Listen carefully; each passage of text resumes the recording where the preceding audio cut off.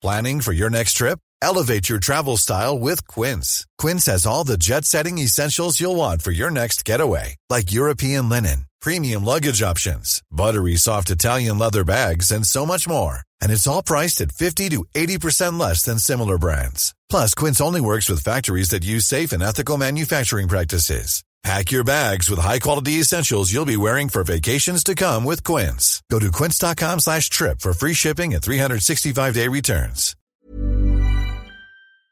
Pope Francis cancels trip to Dubai for 28 Colombian pesos. New scares from Guterres to keep alarmism in business. First word. As if the train of negative stories on green energy and climate change were not deflating enough for the climate movement, circumstances, chance, and even the flu appear to be also working against climate scaremongering as a strategy for global governance. Many heads of state and government have quietly and firmly opted to skip the 28 Colombian pesos, or the UN Climate Change Conference, in Dubai and the United Arab Emirates. They abhor the prospect of being trapped in 2 weeks of talk about the climate. The Vatican has announced that Pope Francis has cancelled his plans to fly to Dubai for the UN Climate Conference this week, on doctor's orders while recovering from the flu. This means the climate powwow will have to carry on without Francis' self-styled moral leadership in the climate movement. He would have been the first pontiff to address a UN climate conference. The Pope, who turns 87 next month, was scheduled to leave Rome on Friday to address the COP28 meeting on Saturday and also to inaugurate a faith pavilion on Sunday on the sidelines of the conference. Francis said earlier this week that he had lung inflammation but that he still planned to go to Dubai. Care for the environment has been a priority for this Pope, and presidents and patriarchs alike have welcomed his moral leadership on the issue.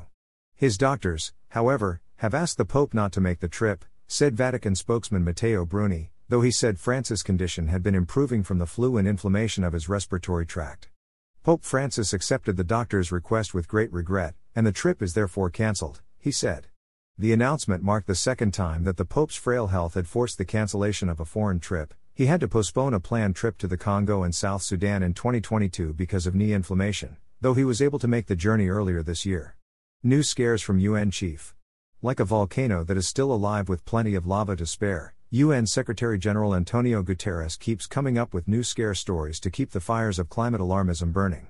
Recently, he revised the Catechism of Global Warming or Climate Change by introducing new terminology in the climate movement. In a speech last July, Guterres declared that Mother Earth is now not only warming, it is at boiling point. He declared, "Climate change is here. It is terrifying. And it is just the beginning." Children swept away by monsoon rains, families running from the flames, and workers collapsing in scorching heat, said the UN chief as he warned of the consequences of climate change.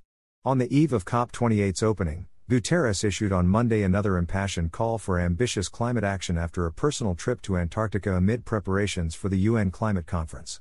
"I have just returned from Antarctica, the sleeping giant. A giant being awoken by climate chaos. Together, Antarctica and Greenland are melting well over 3 times faster than they were in the early 1990s, he told reporters in New York City. "It is profoundly shocking to stand on the ice of Antarctica and hear directly from scientists how fast the ice is disappearing," the UN leader said of his trip to the continent last week, pointing out that this year, Antarctic sea ice hit an all-time low. Leaders must not let the hopes of people around the world for a sustainable planet melt away. Scientists project that 2023 will be the hottest year in 125,000 years. Recent research has also shown that Antarctica is warming faster than widely cited models predicted, and even if humanity significantly cuts planet heating pollution from fossil fuels, the West Antarctic ice sheet faces an unavoidable increase in melting this century. Will the world hear Secretary-General Guterres' new scare spin? There should be a new rule one must observe in modern communication, says author and communications executive Bert Decker: you have to be believed to be heard. Few people worship in the Church of Global Warming. Still, fewer will accept this nonsense of global boiling. yenobserver@gmail.com